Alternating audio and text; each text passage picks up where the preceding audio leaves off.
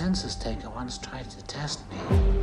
I ate his liver with some fava beans and a nice Chianti. You choose me? I choose violence. Come on, let's get into character.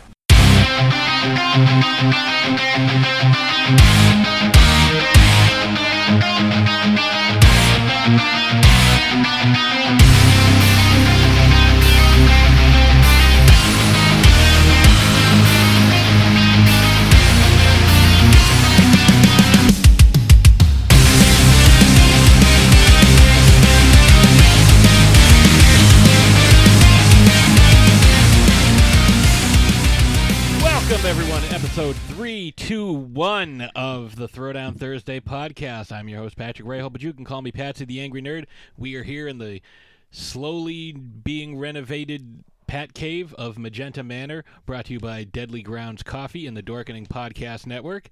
And I am, of course, not here by myself. I am here with my co-host on the show, and my co-host in life. She is the Baroness of Bordeaux, the Countess of Cabernet, the Mistress of Merlot, the Queen Regent of Rosé. She is the Real Housewife of Transylvania. She is the Michael Phelps of wine. She is the Queen of the Monsters and an honorary Lizzie. Ladies and gentlemen, it's Ashes Von Nightmare. Blast off. Yes, you'll notice I didn't say episode 321. I said episode 321. That's because today we'll be following up our Barb episode with the Enheimer side of it. So this week we'll be talking about Julius Robert Oppenheimer. Although in the movie they tell you that the J doesn't stand for anything. He is the Dr. J who can't dunk, in case you were wondering.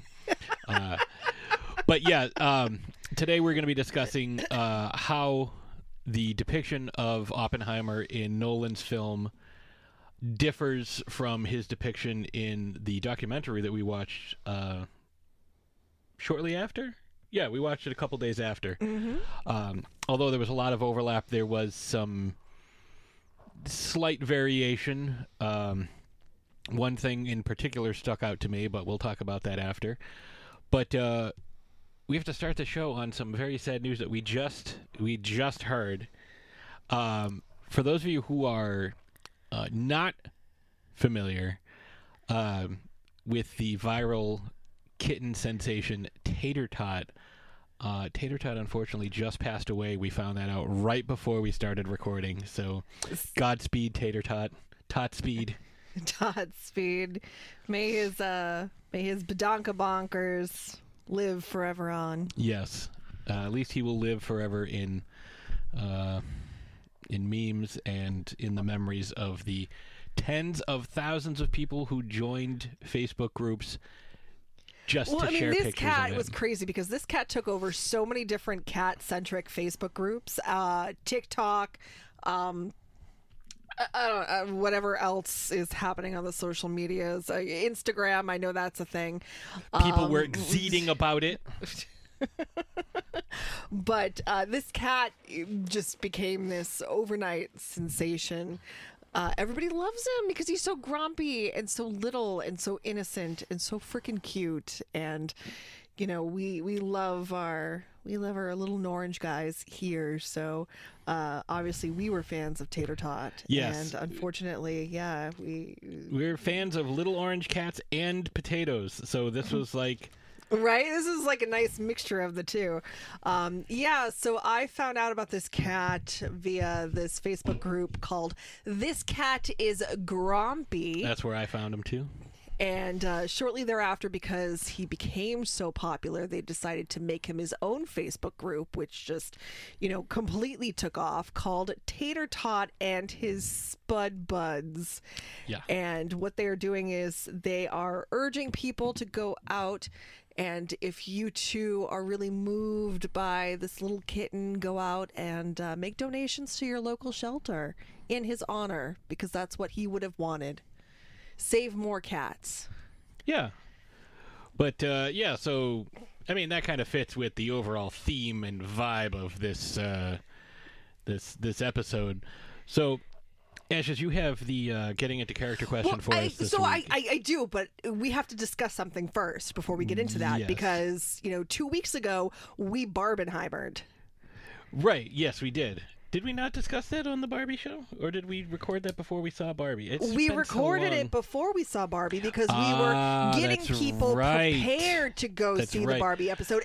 And to my credit, I did a fucking great job with that because if you listened to that episode and you went to see the Barbie movie, you were prepared. You were very prepared. Yeah, you did a really good job knowing... dropping knowledge bombs all over the place. Ha ha! That fits in with the theme of the episode today, too. But so we recorded that episode and then we Barbenheimered that Friday. So we threw it down on Thursday. Then we Barbenheimered that Friday. We saw Barbie first, which again, we had to see it for. And it just so happened that schedule fit the best at the theater that we were going to. It's like, oh, the Barbie movie's at this time. And then we have like 2 minutes to pee and then go run over to Oppenheimer. That's perfect. Let's do that. Yeah, we missed some of the trailers, but we did see the important one. So we strolled into the Barbie theater around 7 o'clock, 7 p.m. Eastern Standard Time. Yeah, about and 7. we did not leave the theater till after 1 a.m. Yeah, we were there for 6 hours. It was, but it was a good time. We definitely slept in the next morning. No, it was a fantastic time. I was wearing my Barbenheimer shirt that I purchased specifically for the event. I had my pink shoes, my pink rosé drag queen shirt. I was wearing my pink underwear. My pink hat. So yeah, I was ready to go. It was such a fantastic time, going in, seeing Barbie first, which, if you listen to the episode, you know that we had to see Barbie first because that was just the only thing getting me through life right now was, the anticipation of seeing the Barbie movie. And honestly, I thought that how we did it was perfect. Barbie first, Oppenheimer second. I know that some people say, go see the bummer movie first and then end on the high note. To be completely honest, go see Barbie first because you don't want to be bummed out seeing Barbie. Yeah, no, that's true. I also had the pink watch band. I forgot I swapped out my watch band. Yeah, so you were completely and totally accessorized. Yeah, I was barbed out. But it was good. It was so good. Barbie was excellent. It just completely exceeded my expectations, and my expectations were high. It was more than I had anticipated, and I loved it. I loved it so much. I cannot wait to see it again, which will be happening at some point. I want to see it at least 2 more times in the theater. And definitely go see it in the theater. If you have any interest in seeing that film at all, see it in the theater. It is such a gorgeous film. And what I loved was sitting in the theater. So we were kind of up in one of the last rows and just looking down and seeing this sea of pink. So many people were dressed up, dressed in pink, dressed as their favorite Barbie, dressed up, period. Like, it was fantastic. I loved seeing everybody coming out. Honestly, it had a Marvel movie, like Avenger type of vibes to it. Or a Star Wars release. Yeah, just with everyone being so excited and everyone, putting in the effort to dress up and really express themselves and express their excitement in that way too. It was absolutely wonderful. And so from there we went to see Oppenheimer. We had about 2 minutes to pee really quick and then run to the next theater.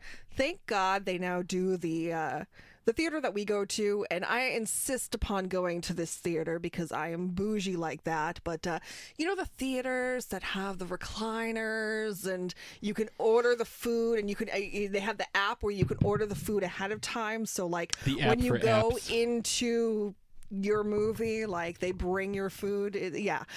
So luckily, I had pre-ordered our food, so we didn't even have to worry about that. We could just run to the theater and plop down in our seats. It was to the point where we couldn't wait to see if Barbie had a post-credit scene, which apparently it does not, because we just didn't have time. We had to get to the other theater in order to... The credits of Barbie, so no post-credit scene, but very satisfying credits. And I would have loved to have been able to stay and seen more of the credits, because they were showing some of the dolls, kind of giving you like a little bit of a history of the dolls that were released throughout the years. So I would have liked to have seen, stayed and watched that, which I will definitely do next time I see it. But yeah, we had to bounce out of there super quick because we couldn't miss Oppenheimer. And oh my goodness, what a time to be alive, to have two just crazy polar opposite blockbusters in the theater and have the opportunity to sit there and watch them both simultaneously, like in one evening. Well, and people are already trying to pair up some that are coming down the pipeline, like Wonkpolian and Saw Patrol. So but here's the thing about that. I don't think that anything else will be able to capture the magic of Barbenheimer.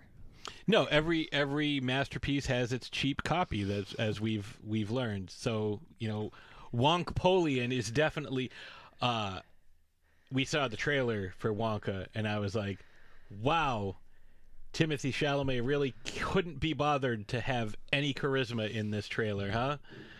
Awesome. He will rank fourth in the portrayals of Willy Wonka that I have experienced. Obviously, number one would be Gene Wilder. Number two would be myself in 1991 in fourth grade as I played Willy Wonka for our school play. Third would be Johnny Depp. And then, obviously, a distant fourth would be Timothée Chalamet.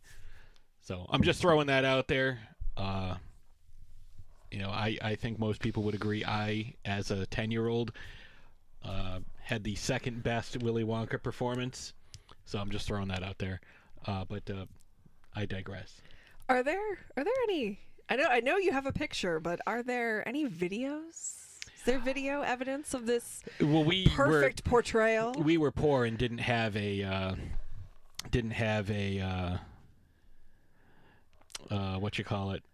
video recording camcorder. But the picture that I do have was actually from the Worcester Telegram and Gazette the following day. I was on the second page of the paper. Well, you didn't make the front page? I didn't make the front page. I don't know what was going on that day, but probably something to do with the Gulf War would be my guess, because that was that year. But I was second page. Like, that was it. It was the Gulf War. A performance not dynamic enough to oust the Gulf War from the first page of the, was it Telegram and Gazette? Worcester Telegram and Gazette. So, yeah. But I digress. You were saying. Yeah, but that kind of leads us into our getting into character question for today, which is, in the spirit of Barbenheimer, which two films would you pair together? Now, we're looking for completely polar opposite vibes films. And they don't necessarily have had to have come out in the same year or whatever. It's just, if you were doing a Barbenheimer-esque double feature, which two films would you pair together? And would you give it a fun name? Oh, well, yeah, we were talking about this a little bit. And I came up with one. The Fern Gully Inferno. No, what'd I say? The Green Gully. Something like that. But it's Fern Gully and Green Inferno. Because they're also tied together thematically, because both are commentary on the rainforest. It's about saving the rainforest and, the inhabitants thereof, and the importance of just kind of staying out. Let the ecosystem thrive on its own. It doesn't need your help. doesn't want your help. And if you insist upon quote-unquote helping, there are dire consequences to be undertaken. So, yeah, that's my first one. Oh, you have multiple? Oh, I'll come when you come up with one. I'm going to come up with another one. So Okay, so my first one, I don't know if I want to call it American History High School Reunion or Romy and Michelle's History X. But yeah, American History X and Romy and Michelle's High School Reunion. Absolutely nothing to do with one another. Both fantastic films. Two completely different vibes. I dig both of them. One a little more than the other. But yeah, that's what I would pair. That sounds like a good night to me. okay, so we'd also have to pair up a couple of different, like, really I don't know, The Wizard and Hellraiser. That would be interesting because both about, or maybe Labyrinth and Hellraiser. Put those two together. What are you thinking? I don't know what she's laughing at, but she's going to tell us, I suppose, in a moment. We're going to watch Free Willy and Gladiator. Free Gladiator's Willy. How about... Wait. Cocaine Care Bears. Cocaine Care Bears. That's a good one. That's a good matchup. Don't you Care Bears stare at me. Let's see. Scarface and Patch Adams. Patchface. Patchface, for those of you who read the Game of Thrones books, we know that Patchface is one of the characters who entertains Shireen Baratheon with odd little songs that are strangely prophetic about life under the sea. We could do...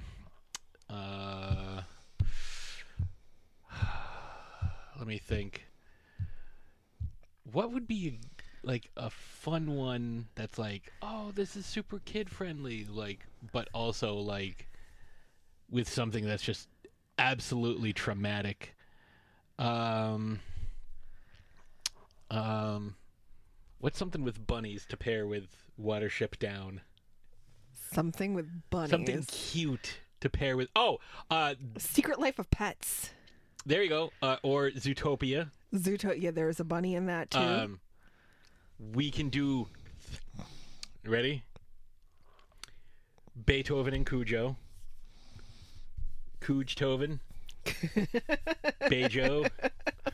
That would be a good one to really traumatize the youngins. Let's see. Guess Who's Coming to Dinner with Cannibal Holocaust. Both about food and eating, and or What's Eating Gilbert Grape and Silence of the Lambs. Let me think. I'm sure there's plenty more. Teenage Mutant Ninja Turtles with Chud. That would be a good one. Yeah. Both very similar concepts. Only one of them has John Goodman, though. Yeah, that would be a good combination. Let's see, we did Scarface and Patch Adams. I don't know, do you have any other ones?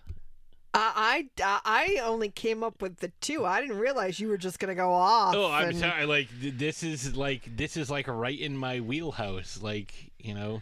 I'm just along for the ride right now. Let's see. What's it? Twister and the Wizard of Oz. Show both sides of what happens in a tornado. Like, that's a good one. Oof.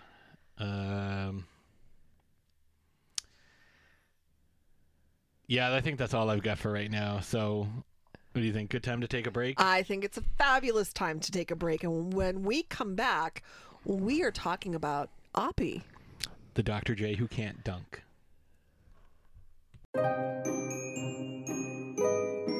Deadly Grounds Coffee knows how important your coffee is to you. Every batch is roasted to perfection with a unique special method that brings out the richest, deepest, smoothest flavor you'll ever find. We're coffee freaks too, and deadly serious about our brew. Just one sip and you'll know why we say, once you go deadly, you don't go back. It's truly coffee to die for.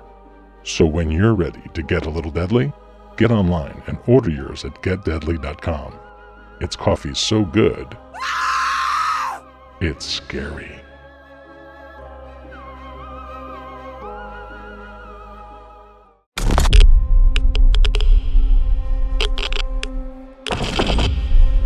This is a national emergency. Detonator charged.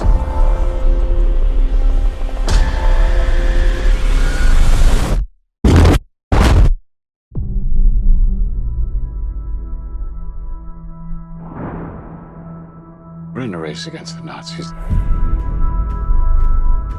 And I know what it means if the Nazis have a bomb. We have a 12-month head start. 18. How could you possibly know that? We've got one hope. All America's industrial might and scientific innovation connected here. A secret laboratory. Keep everyone there until it's done. Let's go recruit some scientists. Build a town, build it fast. If we don't let scientists bring their families, we'll never get the best. Why would we go to the middle of nowhere for who knows how long? Why? Why? How about because this is the most important thing to ever happen in the history of the world? You're the great improviser, but this you can't do in your head. Are we saying there's a chance that when we push that button, we destroy the world? Chances are near zero. Near zero. What do you want from theory alone? 0 would be nice.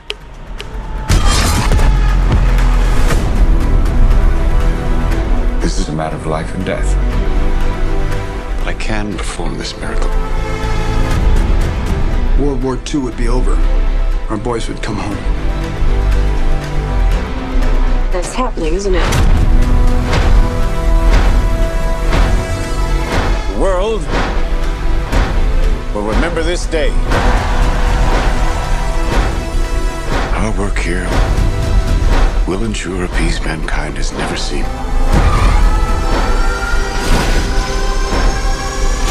Until somebody builds a bigger one. You are the man who gave them the power to destroy themselves. And the world is not prepared.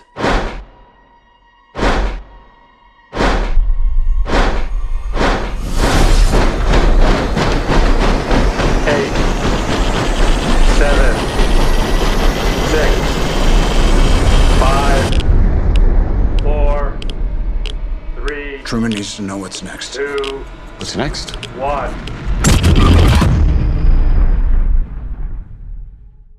And we are back. That, of course, was the 3-minute long trailer for Oppenheimer. Oh, a minute for every hour of the film. Yeah, I mean, if it, 2-hour trailer, you get a 2-hour trailer for a 2-hour movie. That's great. Yeah, a 2-minute trailer for a 2-hour movie. Oh, you have don't to add give the it all extra. away.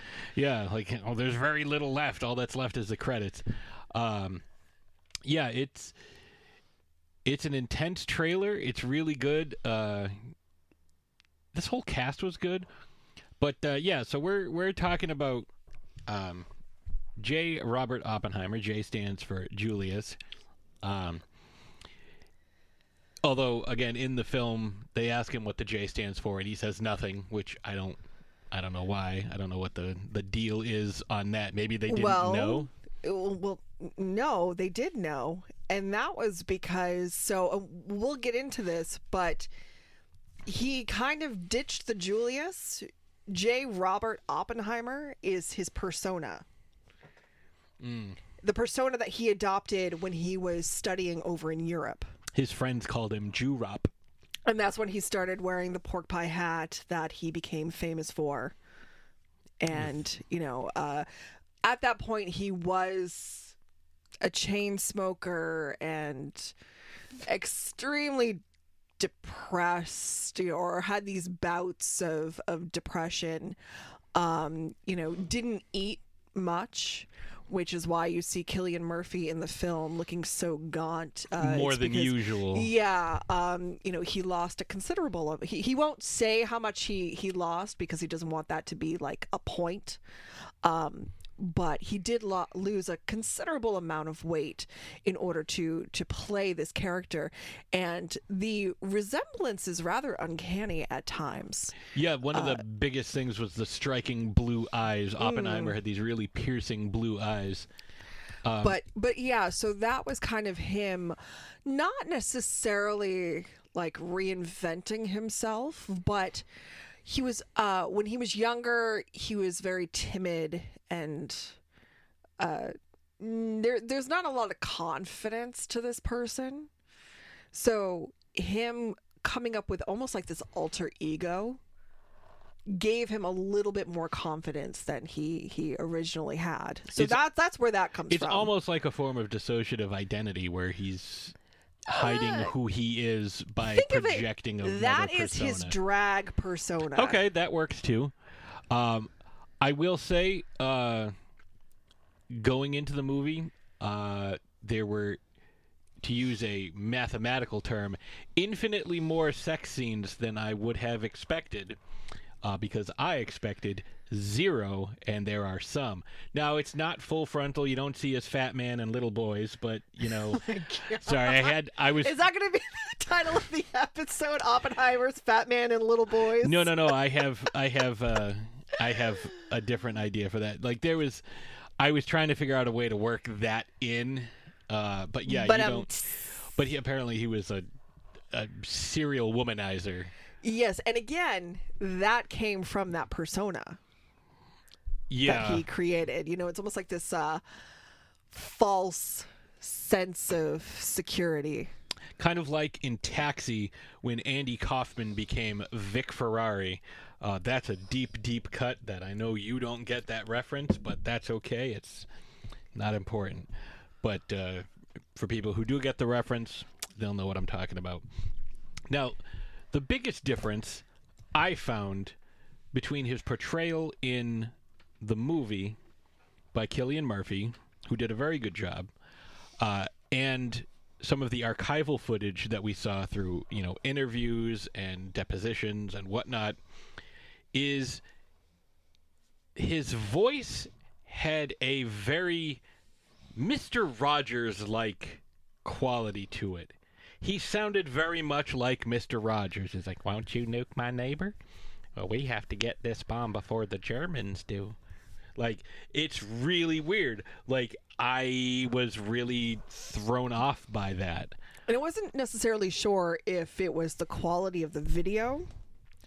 Like, so I don't know if he really sounded like that, or if it was just the... His voice was consistent over about 20 years of interviews, from like the early 40s into the 60s when he was sitting down with Cronkite. Right, but what I'm saying is the quality of these videos are kind of lacking. The quality of the videos changed, but his voice did not. Like, from handheld archival footage of him in the 40s to him sitting down for a TV interview with Walter Cronkite, which is much better than it was 20 years prior, he still sounded the same. I'm sure that also led to his prodigious consumption of cigarettes. Like, what did you say his diet was? Cigarettes and martinis? Yep. Like every good scientist. Just kidding. His whole thing, he was not... his personality was not that of a leader. Well, he wasn't a dynamic personality. No. He was very lacking in charisma, charm. Well, but that's the thing, though. He was rather charming at times. He didn't necessarily know who he was as a person, but he knew who he was in the field of science. So before we go any further, I want to break down what is theoretical physics, because that's what Oppenheimer was. He was a theoretical physicist. So in layman's terms, theoretical physics is a branch of physics that employs mathematical models and abstractions of physical objects and systems to rationalize, explain, and predict natural phenomena. So what that means is it's the use of math and formulas and these equations to, and they show that, they actually do a really good job of showing that in the film. You know, these lengthy equations that take up not only one side of the chalkboard, but then, you know, you flip the chalkboard over and on to the next one. What they do is they use math and these equations to attempt to explain these theories that they hypothesize. So, for example, Oppenheimer theorized black holes. Yeah, based on the knowledge that they had at the time of the behavior of various celestial bodies, stars, planets, whatnot, seeing abnormalities in certain points of space. Like, it's basically how scientists today are able to predict where planets are. Like, they're too far away to actually observe, but by observing stars and, you know, objects around them over an extended period of time, they're able to say, okay, we can't see it, but based on what we know, there is something there. And where a black hole is devoid of everything, including light, because it sucks everything in, you can't physically observe it. And Stephen Hawking was able to later build upon this knowledge to prove the existence of black holes by showing the massive amount of X-rays and gamma rays and various other types of radiation that proved Oppenheimer and Einstein's theories. You know, you might have seen, and we've heard about this in another theoretical thing. We hear about this a lot in the Marvel films, especially when it comes to Thor, when he uses the Bifrost. That is an example of an Einstein-Rosen bridge, which is a theoretical object, also more commonly known as a wormhole, which is used in all kinds of, generally space-related sci-fi movies. It's always like, imagine 2 points, and they take a piece of paper and they punch the hole in the piece of paper. It was like, that's what a wormhole does. So that's like the theory. And one of the first things they talk about is another word that we hear a lot about, especially over the last few Ant-Man and Marvel films: quantum mechanics, quantum physics. This was really starting to pick up and gain some traction and momentum in the early 20s, 30s. Yeah, so this was kind of like the beginnings, really, of the what we know today as theoretical physics. And this is the start of the Oppenheimer cinematic universe. Yeah, yes, I can't wait to see what happens in Oppenheimer 2. I did Electric see Boogaloo. Somebody. People don't pay attention to history or anything, and people are like, "Oh, is this based on a real story?" Like, like the people who thought the Titanic was a movie and not a real event. But people are like, "Oh, is there a post-credit scene to Oppenheimer?" It's like, yeah, look outside. Like, you're living it. Like, what did you post-credit scene? What did you expect, like, fucking Green Goblin to show up? Like, Willem Dafoe was like, "Meh, I'm gonna get my hands on this technology. Meh." Like, what were you expecting? Well, I also I blame our educational system for that too. It wasn't until, for me, studying science in college where I really learned about Oppenheimer and because he did more than just the atomic bomb. but I digress. This could be a rabbit. This could be a wormhole that we go down that we just don't get out of. But yeah, some people learn about him in science. Some people learn about him in history courses. Some learn about him in both, and apparently some just don't pay attention. But anyways, getting back to the portrayal in the film, so they don't focus too much about his early years. They kind of gloss over that, and they gloss over a lot of his education too. So kind of filling in those blanks a little bit. You know, he was born in New York City on April 22nd, 1904, to Jewish immigrants from Germany. His mother was a painter, and his father was a successful textile importer. The family was rather well off. Their art collection included works by Pablo Picasso and at least 3 original paintings by Vincent van Gogh. So they were poor. Yeah. He also had a younger brother named Frank, who also became a physicist. Became a physicist. Now I become physicist. He was a very versatile student, interested in English and French literature, and particularly in mineralogy.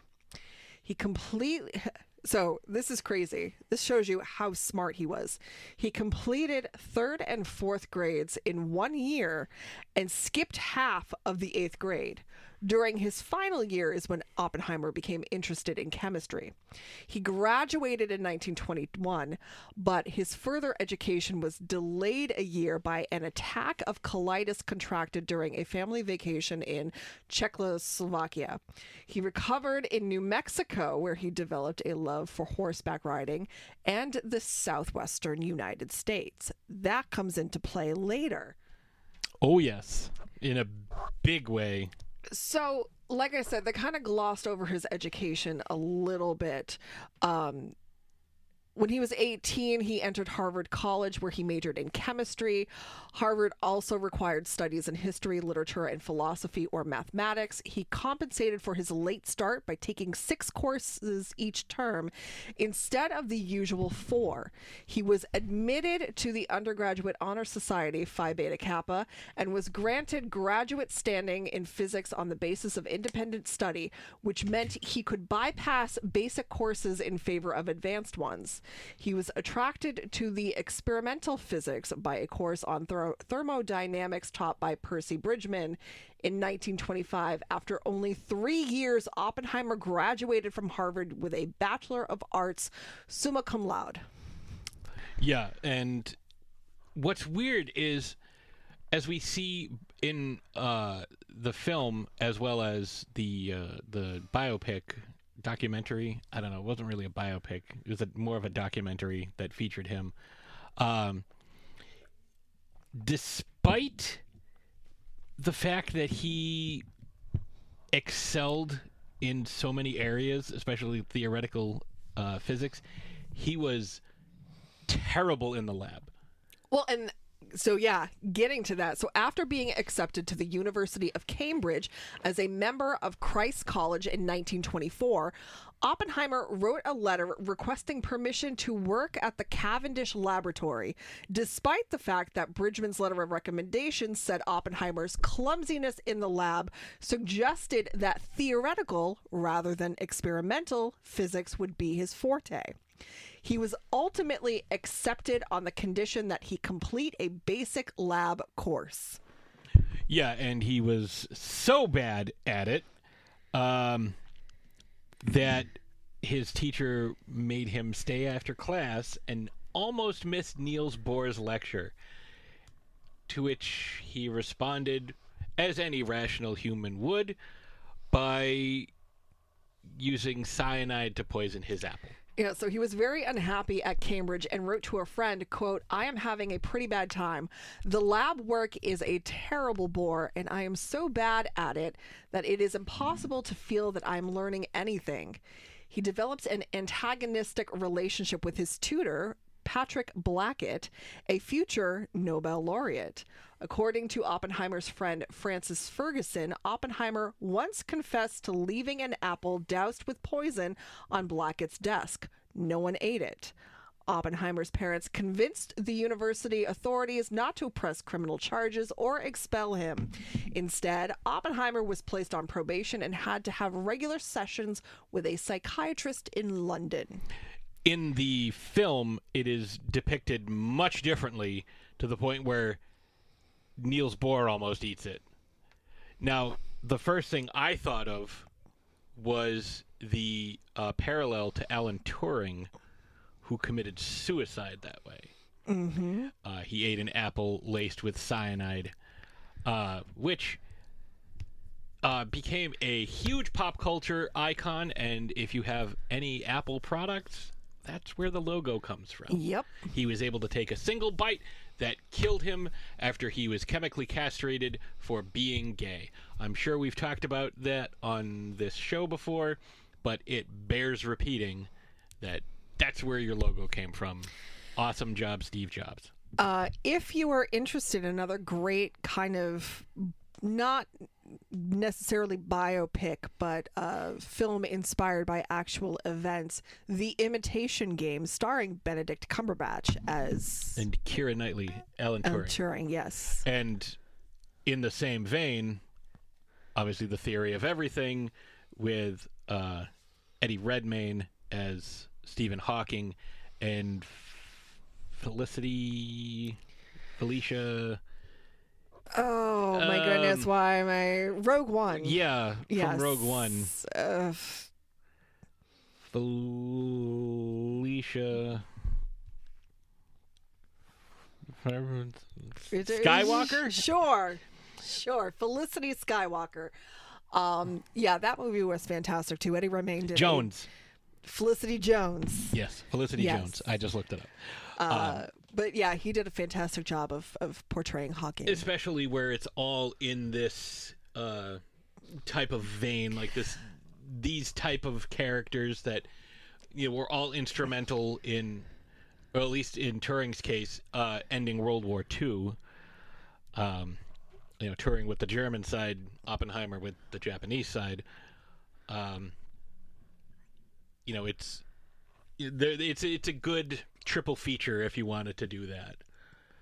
Yeah, get your theoretical physicists and cross them off your theoretical physicist bingo card.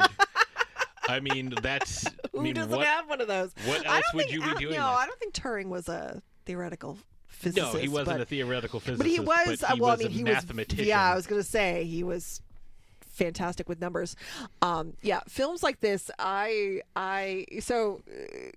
sidestep with me for a moment. I love films about scientists. I love being able to see these characters, these actual people, come to life on the screen in front of you and kind of give you a little bit more of their story. Things that you may not... You can read about them, but seeing somebody actually portray them in front of you, it's a different feeling. This film in particular, Oppenheimer, I love the idea of theoretical physics. That's a joke. No one's laughing but me. I love the idea of Welcome to my world. I love the idea of theoretical physics, but I like the theorization, hypothesizing. I hate the math. I absolutely hate the math. Yeah, I'm terrible with that math. Physics was the bane of my existence. No, what's it now? Yeah. That and organic chemistry, but that's not what this film was about. Physics, it was just way, I don't see numbers that way. I wish I did. I just don't. So I'm very impressed when I learn about people who can do that, who can, have these thoughts, these hypotheses, these, theories that they then take to the chalkboard to, and use all of these formulas and equations. Be able to I'm a biologist at heart. I love physically experimenting, creating these if-then statements and then attempting to prove that if-then statement. Whereas physics, it's a whole different ballgame. you know. Yeah, it's not because there's so much math involved. Like, it's hard to. It's not like. I mean, everything has math involved in it, but like with theoretical physics, it's literally everything is math. Well, yeah, like, it is a formula. all, you know, I mean, my job as a mad scientist, I use math every day, but the math that I use is, you know, for some people it might be complex. For me, it's simple enough because I do it every day. You know, these basic algebra equations and what have you. But yeah, so it's just, and it's really interesting kind of seeing the way that they portray it on film, because you're not only seeing him write these really lengthy, just in-depth equations, but you see him kind of plagued, especially at night, by the fact that he sees everything around him. He feels it. He is plagued by physics. It haunts him. Yeah, like he sees it in his sleep. It's like the people, like, you know, when you like I used to work at UPS and I would see boxes in my sleep because it just, like, it haunts you, because in his case he just couldn't turn his brain off. Like, he barely slept. Like, that was brought up in the doc and the movie, where he would only sleep a few hours a night because his brain was just going. And it's almost like, it's like his brain had the zoomies. Yeah. It like, you have to get this out. You nothing you can do with, short of expelling all of this energy, which he was trying to do by, you know, coming up with these various theories and formulas. And, you know, we see in the film, like, he even says, like, oh, there's no way to split the atom. It's impossible. Like, it's like, you're a theoretical physicist. Like, why are you? And then, like, the next day, they're like, oh, hooray. We, you know, and if you know your history, some of the things are spoilers in the movie. And there's one part where I looked at Ash and I was like, you, kind of goes back to my front page news thing, like, hey, we were able to split the atom, or they did something. They, like, came up with this amazing scientific discovery, but it was on September 1st, 1939, which is when Germany invaded Poland. Mm-hmm. So that was cool. Not quite front page news. No, that was on the second page. That was on page 2, so it's still important, but yeah, didn't quite make the front page. So yeah, So getting back into his educational history, in 1926, Oppenheimer left Cambridge for the University of, I'm going to hack up this word, it's in Germany, University of Göttingen? Gottingen? I would say Göttingen. Göttingen. Probably Göttingen, sure. To study under Max Born. The university was one of the world's leading centers for theoretical physics. Oppenheimer made friends who went on to great success, including Werner Heisenberg, who was not played by Bryan Cranston, and Edward Teller. He was enthusiastic in discussion to the point of sometimes taking them over. Classmates presented Born with a petition threatening to boycott the class unless he made Oppenheimer quiet down. Born left it out on his desk where Oppenheimer could read it, and it was effective without a word being said. That's some bullshit. Yeah, and he obtained his Doctor of Philosophy degree in March of 1927. After the oral exam, James Frank, the professor administering the exam, reportedly said, "I'm glad that's over. He was on the point of questioning me." Yeah, it was, so he was 23, almost. You said March? Yeah, so he was 23 when he graduated when he received his doctorate. No, he was 22. he was because he is April 22nd, so he's a few weeks shy of his 23rd birthday, and he got his doctorate. To give you an idea of, that's usually what, 8 years of school? Depending on what, so you're Yeah, 4 years, something 4 easy years like of physics. undergrad. You're looking at 4 years of undergrad, 2 years of a master's program, and anywhere from 2 to 4 years of a doctorate program, depending on what exactly you're going for. And so he did it in like a few years. Mm-hmm. Because it doesn't say when he hopped. He up and out of high school and into college. But he was obviously younger. You even said he got a later start to going to college. Yeah, he started a year after he should have, because of the illness that he had. So then he got his doctorate in 3 years. Yeah. So he started college at 19 and just shy of his 23rd birthday got his PhD. It was way easier back then. There was still so much stuff that they didn't know, so you could just make anything up and be like, I'm a theoretical physicist. I think that there's black holes. Prove it. I can't prove it. It's just a theory, But obviously he knew what he was doing and what he was talking about, which is why he was able to achieve such a lofty position in such a short time. That's insanity. I still can't get over the fact that he did that in just a few years. Stephen Hawking had to struggle and battle for his, but they're just handing him out to Oppenheimer. It was a different time. Yeah, it was a difference of maybe 20 years.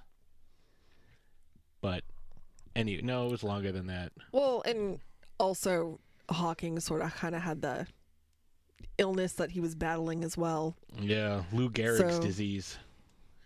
If he had been born a little earlier and gotten it first, it might be called Stephen Hawking disease. Just Lou Gehrig was more famous and got it first. ALS is Lou Gehrig's disease, but he was the most prominent person with it. Mm-hmm. So, what were you going to say? Well, I was going to kind of bring it to where the film, the meat of the film is, which is the Manhattan Project. Which everyone knew about, but was such a huge secret. Yeah, well, yeah. So, that's because all the physicists and right. Because they signed these contracts. It's supposed to keep everything. It's basically hush. An NDA. Yeah, they're supposed to keep everything hush hush, but at the same time, it's I'm having issues with this. Let me confer with my former colleague, from Berkeley or whatever, to figure this out. Yeah, because most of these guys, while they may have gone off to different, positions,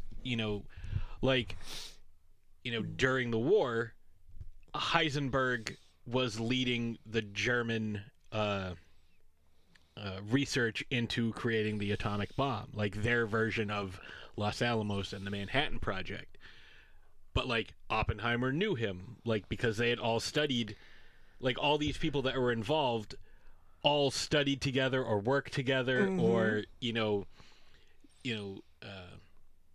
attended lectures together, so they all kind of knew each other.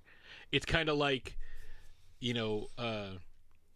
guys that get drafted into different sports leagues, if baseball or basketball, they're all playing in the same developmental league, and when they're really good, they're all playing in the higher, more elite developmental leagues, and they all end up playing together, and then they end up on different teams, but they all still know each other. It's the same kind of thing, only if there was a draft for physicists and scientists, if you're not counting Operation Paperclip. But it's a very similar thing where everybody knows everybody else because they've all they all learned from the same teacher. You know, they all attended the same lectures. You know, everybody knew who Niels Bohr was, and like there was a race to find Niels Bohr, and like everybody wanted him. The Russians wanted him, the Germans wanted him, the Americans wanted him. Everybody wanted him, but like when the Americans got him, he was like, "Oh, thank you for getting me out of there and being forced to work on this." Like, "Well, you'll be a great addition to the team." I totally would, but I don't want to be a part of this. Like Niels Bohr was like, "You don't need me. You have Oppenheimer. I'm good. I'm out." Which is an interesting stance. Well, so that's kind of, the movie does a really good job of explaining exactly what happened at Los Alamos, why that location was chosen, and we mentioned before that Oppenheimer had a thing for that area.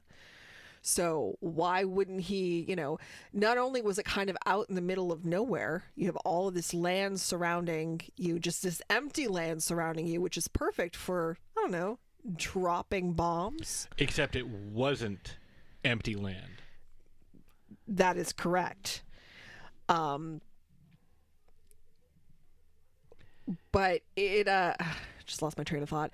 No, so it does a really good job of going into that, and the role that Oppenheimer played in the Manhattan Project, the scientist who worked with him, underneath him.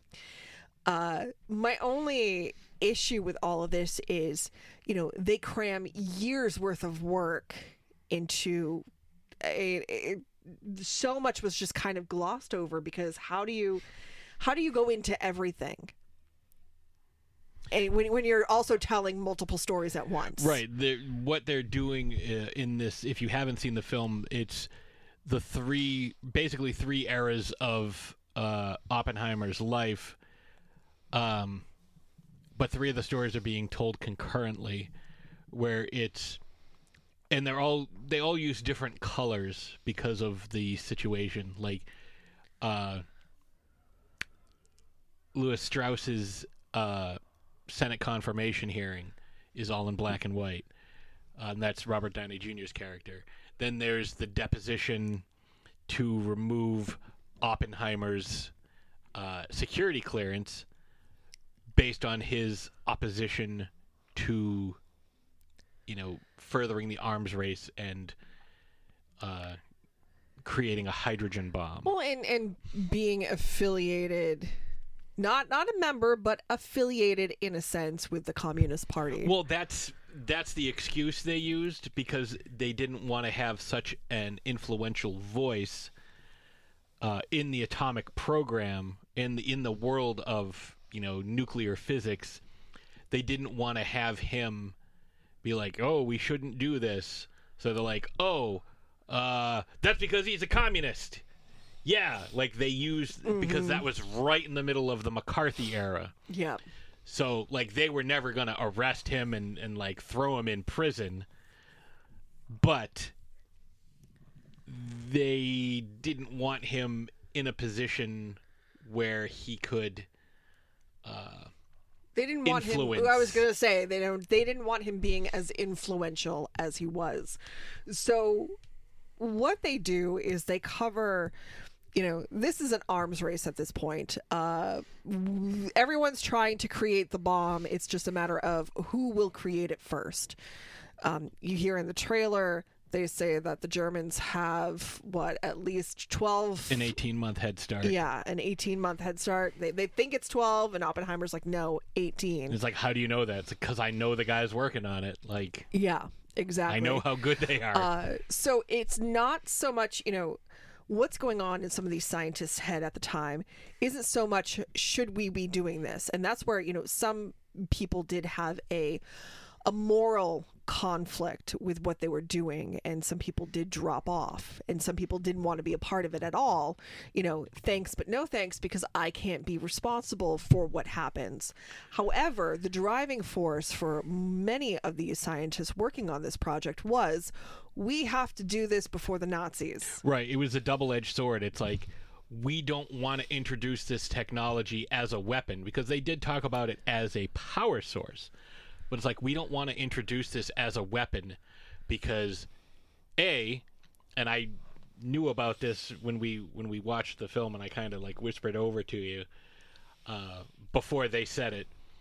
They were concerned that if they started this chain reaction, it would never stop and it would destroy all of the oxygen in the atmosphere. Mm-hmm. So there was the slight concern. It was a near zero chance, but there was the slight concern that splitting the atom in this way would pretty much end ignite the world. Yeah, exactly. Oppenheimer knew that one way or the other, this would kind of end life as we know it, because now you're going to have everyone's going to have the bomb. Everyone's going to have it. And the thing is, it's like, well, we don't want to give anybody this weapon, but if somebody's got to have it, it should be us, because we're not the Nazis. Like, that's not a great rationale. But it was what they told themselves. It's what got them through. It was the driving force behind the urgency of why this needed to be done. Do you know how many nuclear tests the United States conducted? I don't. 313. Wow. That's just us setting off 313 bombs. Like, when they set off the bomb, the Castle Bravo bomb, which, according to the one documentary I saw, was to kill Godzilla, that it ended up like irradiating like a ton of land all around where it was set off. The Bikini Atoll. I'm not sure how you pronounce it, but they just absolutely devastated that area. And they're like, well, you can never do this again. You know, I think it was like the United Nations at the time. Like, you can never do this again, and you have to pay a fine. I think it was like $15 million. And they're like, oh, man. Let's do this again just to see what happens. It's like, what was the deterrent? Like, what are they going to do? It's like, well, you better not do that again. Or what? Well, it's like, well, we're going to do it. We'll pay the fine. Whatever. So the bomb, and obviously a bomb does go off in the film. It's the first atomic bomb ever dropped. It's the big test that they did, codenamed Trinity. You see that in the film. And to be completely honest with you, if you have any inkling of wanting to see this film at all, see it in the theater for that one moment in particular, because oh my goodness, they did it right. They got it so correct. It was so correct. Perfect. And the fabulous part, no CGI was used at all in this film. Everything is all practical effects and like digital manipulation. Yeah, I mean, obviously there's going to be like in the editing process and stuff like that, like layering certain things, but no actual like CGI was used. Right. The only CGI that was used was the film when it aired, but when it was screened overseas in certain countries, a black dress was digitally added to Florence Pugh to cover up her nudity.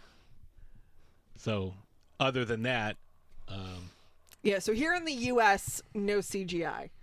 One of the things I did like that the film really focused on was Oppenheimer's feelings immediately after that first bomb went off. Just that test alone, he knew he had something, and almost immediately felt regret because he knew exactly what those bombs were going to be used for. Well, his thing was he knew that by killing thousands, he would save millions. It's that stupid railroad track yeah, thing. Yeah, but it still haunted him. Oh, it yeah. is something that, I mean, Homeboy was fucked up for the rest of his life. In the interview with Walter Cronkite, he was talking about how he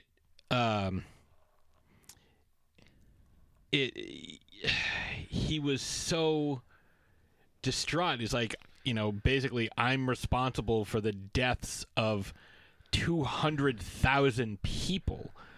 Like, obviously the other scientists contributed, and like it wasn't just him, obviously. Right, but he was running that sector of the project. His name was on it. He is known as the father of the atomic bomb. So he goes through this period of intense depression, quickly followed by this period of because everyone viewed him as a rock star. Yeah, he was a rock star scientist at the time. Like, yeah, that's exactly, and that's something to be said about this time period too. And before then, there was a time in a large period of history, but still a period of history where scientists were regarded as rock stars. Everybody should have been. Everybody loved them. Everybody wanted to read their works, whether they understood it or not. They were conversation points. People wanted to attend lectures by them, conferences, what have you. They were heralded as superheroes, larger than life. Now scientists have to defend their works to stupid people on the internet. It's people who think, well, I did my own research via Wikipedia and all of this other stuff, and therefore my 5-minute research has more bearing than your PhD. My uncle, who's like a real whiz with computers, said that there's microchips in the vaccine, even though microchips couldn't fit through a needle, and that's why I don't shower. Yeah. So you kind of see him. It's almost like I don't want to say bipolar because that's like a fugue state. But he's trying to embrace everything because what else is he supposed to do? Become a recluse? And everyone was applauding him. Everyone was, he saved the U.S. He basically tried to take the notoriety that he achieved through this horrific advent of technology and tried to use his stature and his influence to kind of steer things in a way that would be the most helpful thing that he could do, because the genie was already out of the bottle. There was nothing that they could do to put it back in. Everybody was racing to create a bigger and more destructive bomb. So, I don't know if it was him who came up with the idea, but the concept of a mutually assured destruction, basically saying, you use a nuke on us, we're going to unload our entire arsenal on you. So everybody is dead. Like, you're going to hit us. All right, we're going to hit you. And basically it was just the arms race during the Cold War between the U.S. and Russia, or the Soviet Union, because they have, between the two of us, more than enough to just annihilate the world many, many times over. Well, because shortly after that, they developed the H-bomb. Yes, and they were trying to... One of the things Oppenheimer was trying to avoid was this nuclear proliferation, because, in the end, that ended up being the thing that kind of stopped everybody from using them, is everybody had them, and, there's no point in using it. Like, every now and then somebody would set one off and be like, hey, look what we just made. Yeah, kind of like a I don't want to say empty threat, but... No, it's a dick measuring contest, and then the neutron bomb came out. Mm-hmm. So in the neutron bomb, essentially, it's not as powerful, but what the neutron bomb does is leaves the infrastructure intact, but kills all the organic life. So it's like awesome. Like, I read a science fiction story years ago about, a very similar thing. The U.S. and the Russia got into an arms race, and we had our weapon and they had their weapon, and we destroyed each other. But because they used like neutron bomb type weapons, the only thing we could do, they destroyed all of our infrastructure, all our stuff. Basically, all the survivors migrated and became Russians. So the United States was completely uninhabited, but Russia lived on. Because we had to use all their money, all their tools, their equipment, their technology, like their homes, everything, all their literature, all that stuff, because we were so excited to use our big new destructive bomb against them. So that's kind of what Oppenheimer was trying to protect against by, it's like, you don't need the H-bomb. Like, the atomic bomb is already powerful enough. It's like where the atomic bomb could level a city, a hydrogen bomb could level, the biggest cities, they're exponentially more powerful than atomic bombs, but at what point is too much enough? It's like, well, I could kill you with this grenade, but instead I'm going to strap you to a rocket and shoot you into the sun. Like, you're dead either way. What does it matter at that point? Like, what is the point of this bigger, more destructive, but like, that's just the nature of man. Like, we're not happy unless we're killing everybody. Right, but Hiroshima and Nagasaki, the only 2 times a nuclear weapon has been used in war. Yes, despite threats, many, like the Cuban Missile Crisis. That was, we came very close to that. There was also a time where there was some malfunction in some Russian equipment that showed that a bomb was coming from us to them, but the guy was like, I don't think this is right. I think my equipment is malfunctioning, because he was the last guy in charge, and he erred on the side of caution. It's like, if I'm wrong, I'm ending fucking humanity. If I'm right, we're all set. And he refused to call it in and be like, we're under attack. And because of that, everyone's still here. Because it turned out that it was an accident. It's like, oops, what we saw was actually something else, and it was a glitch in our system. The U.S. did not actually fire a fucking nuke at Moscow. So because that guy kept his head and kept cool under pressure, we didn't have the mutually assured destruction. Because if the Russians had suddenly been like, oh shit, they shot at us, well, we better unleash everything, we would have, I'm sure we would have acted rationally and composed. And of course. Been like, oh, you know what, we understand totally. We're definitely not just going to absolutely annihilate everything. So we've gone on almost an hour about this topic. What I do want to talk about before we wrap this up is Cillian Murphy's portrayal of Robert Oppenheimer. I thought he did a phenomenal job. We have a little bit of differing opinions about this. We've had conversations. Well, no. It's not that I think he did a poor job.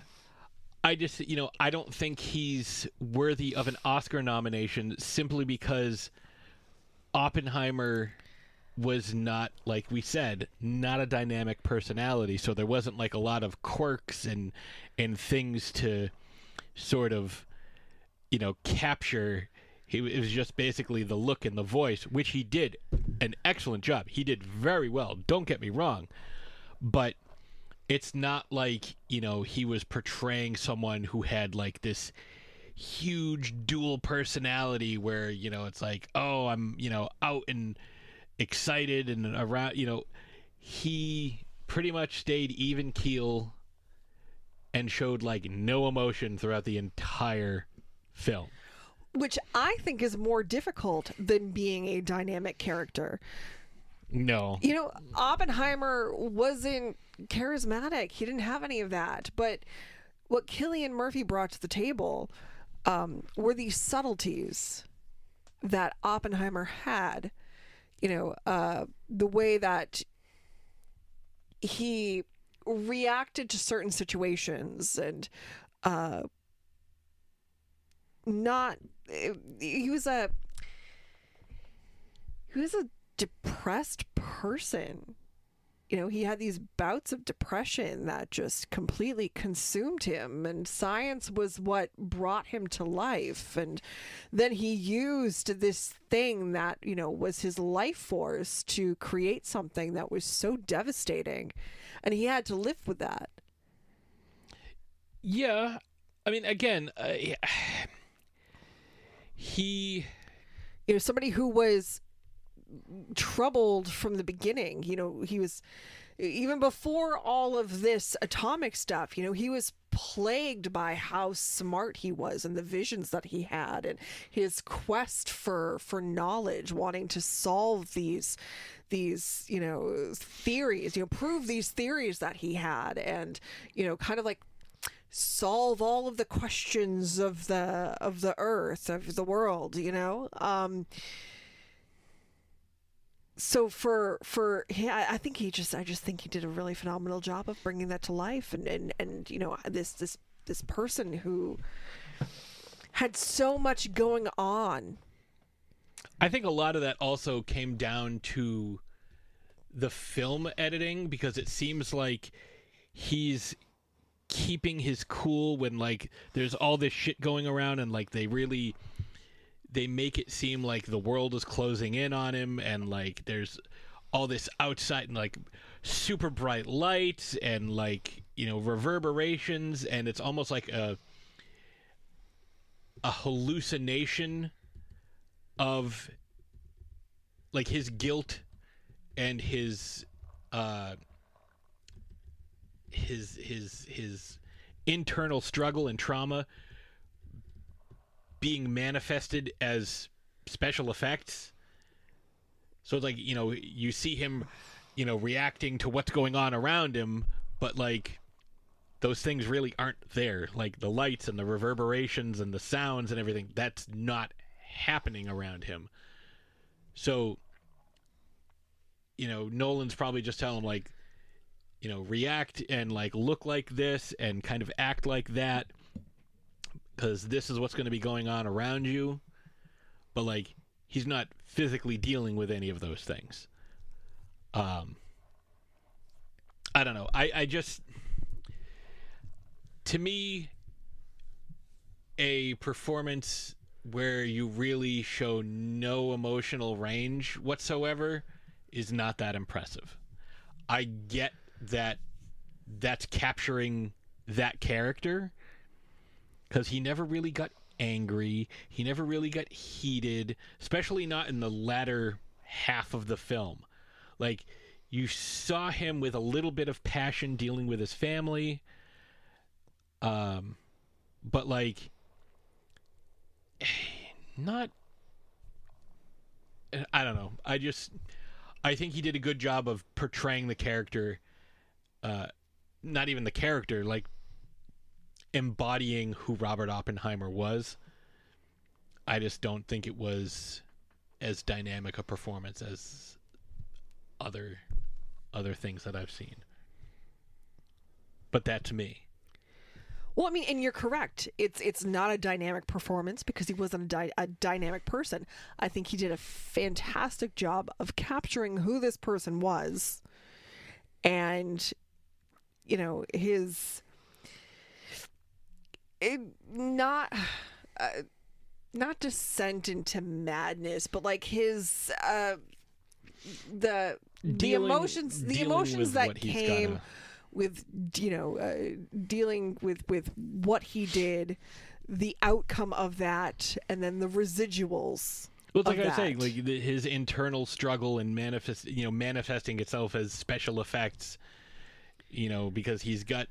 Well, I mean, he did say, you know, now I am become death, destroyer of worlds. Like, he said that way before. I didn't like the fact that they used it as like, oh, I'm about to nail Florence Pugh, and like this is what I'm saying. No, he said that in regards to the atomic right. I'm just talking about bomb. the difference. Right? Yeah, between they the kind of movie. put that in there, and I'm like, that's stupid. It was almost like that's his catchphrase, and it's almost like in Alien versus Predator Requiem, where they had to have a guy say, "Get to the chopper," like they had to shoehorn that in there, but like they didn't. They could have put it in somewhere else, because in the To End All War Robert Oppenheimer thing that we watched on Fubo, that he talked about that quote, and when he said it, like, and it was the actual. He wasn't like, well, I was nailing my mistress and she wanted me to read some Sanskrit, so I read Sanskrit to her, and that just happened to be, she just flipped it open to a random page and that's what it was. And, it's like, no, like that I didn't like. Like, show it when it meant something to him, or put it somewhere else to make it make sense. Don't just put it in there and be like, you know what it is? That's fan service. That's what that is. That's like anytime someone, in a Spider-Man movie is like, with great power comes great responsibility. And then Brandon will be like, actually, it's with great power must come great responsibility, because that's actually the correct quote. But again, I digress. That's literally what that is, because that's what Oppenheimer is known for. That, and we were talking about an Easter egg in not in this film, but because you were like oh, because we were talking about, I said Cillian Murphy looks just like him, and you were like, oh, I don't think I've ever seen a picture of him. And I said, yes, you have. He is the picture on the side of Dennis Nedry's computer in Jurassic Park.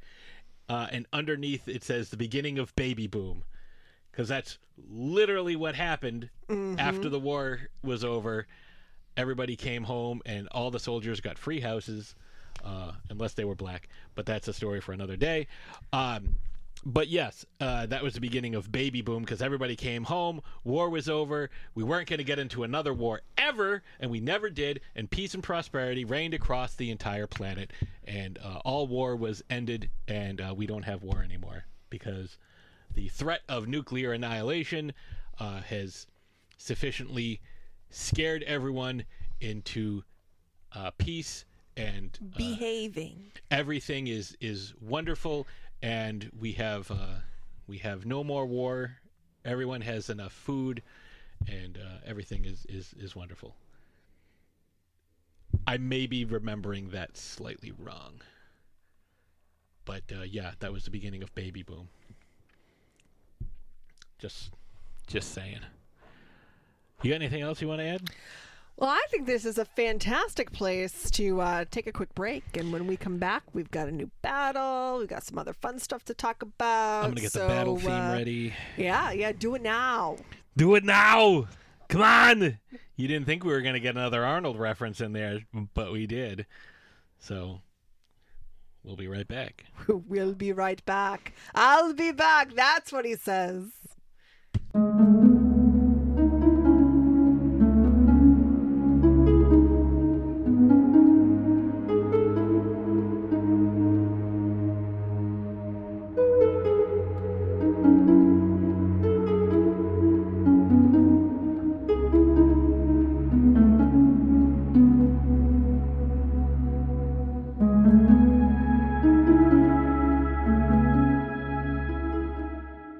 And we're back. That was Destroyer of Worlds by Ludwig Göransson, who did the score for Oppenheimer. You might also recognize some of his music if you watched The Mandalorian, because he also did that score. Yeah, I really liked the music. He did a good job, Ludwig.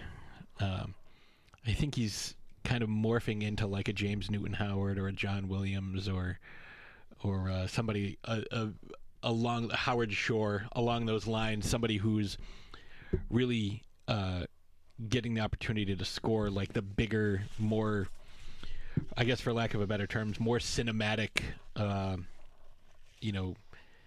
projects, because it's not just, it's not just movies, because a lot of the TV shows nowadays are done in a very cinematic way, telling stories and whatnot, and the grand scale of the sets and the locations where they're shooting. But we hope you enjoyed that discussion about Dr. J. And as promised, we have a new battle for you. And what happens when we have a new battle? Well, we have to play the battle theme.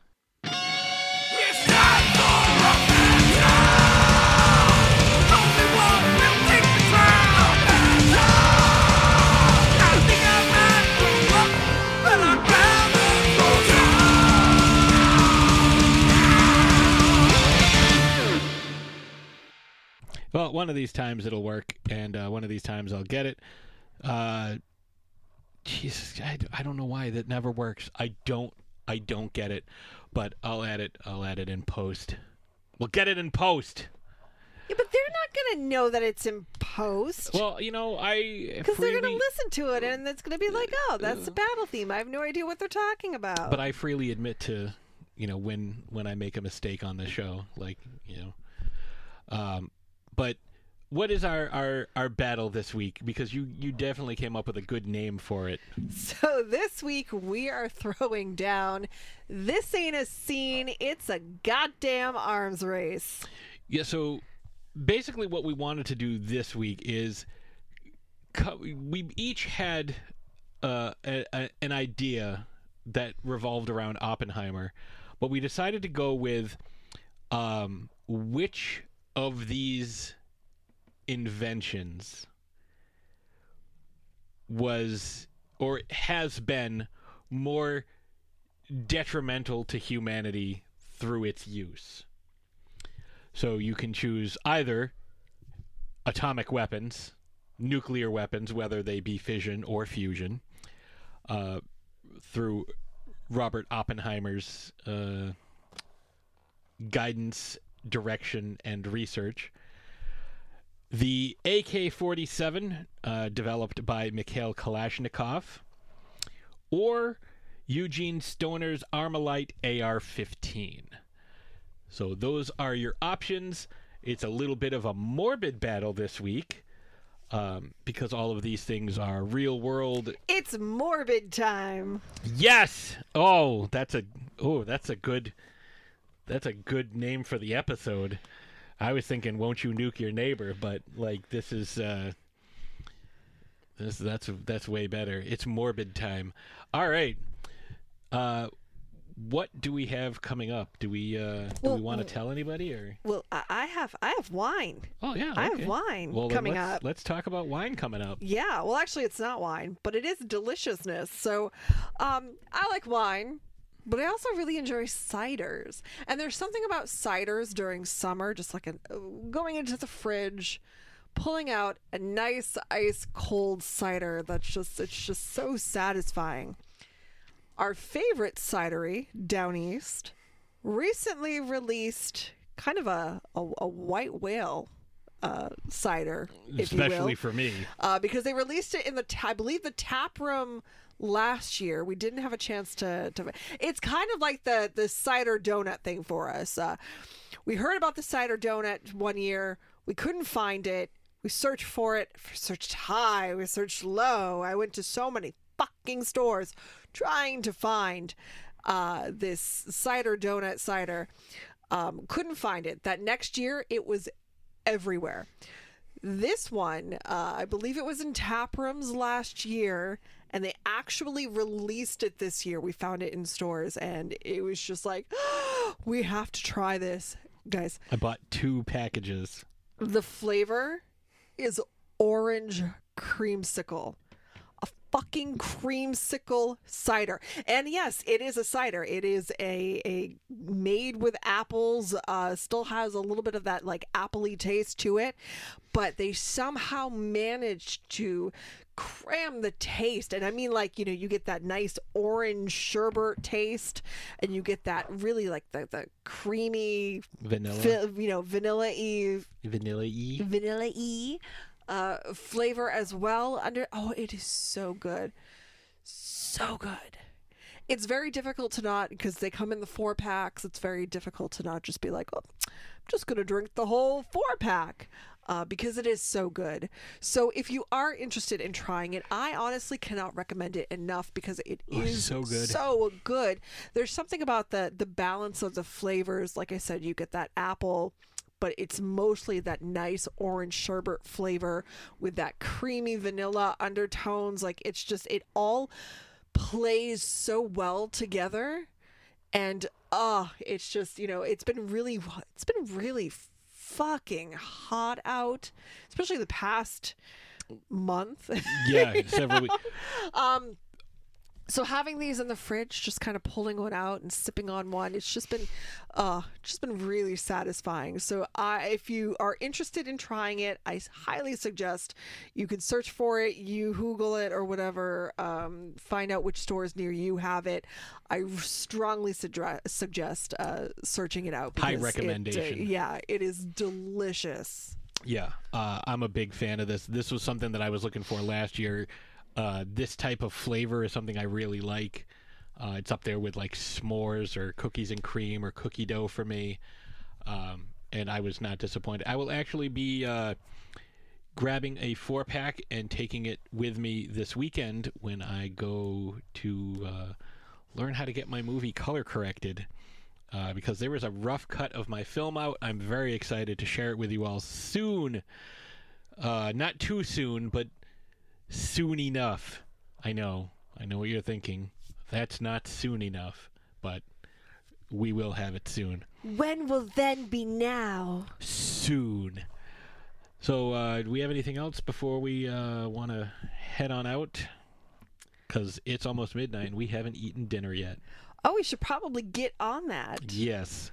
So I think with that being said, we will see you next Thursday.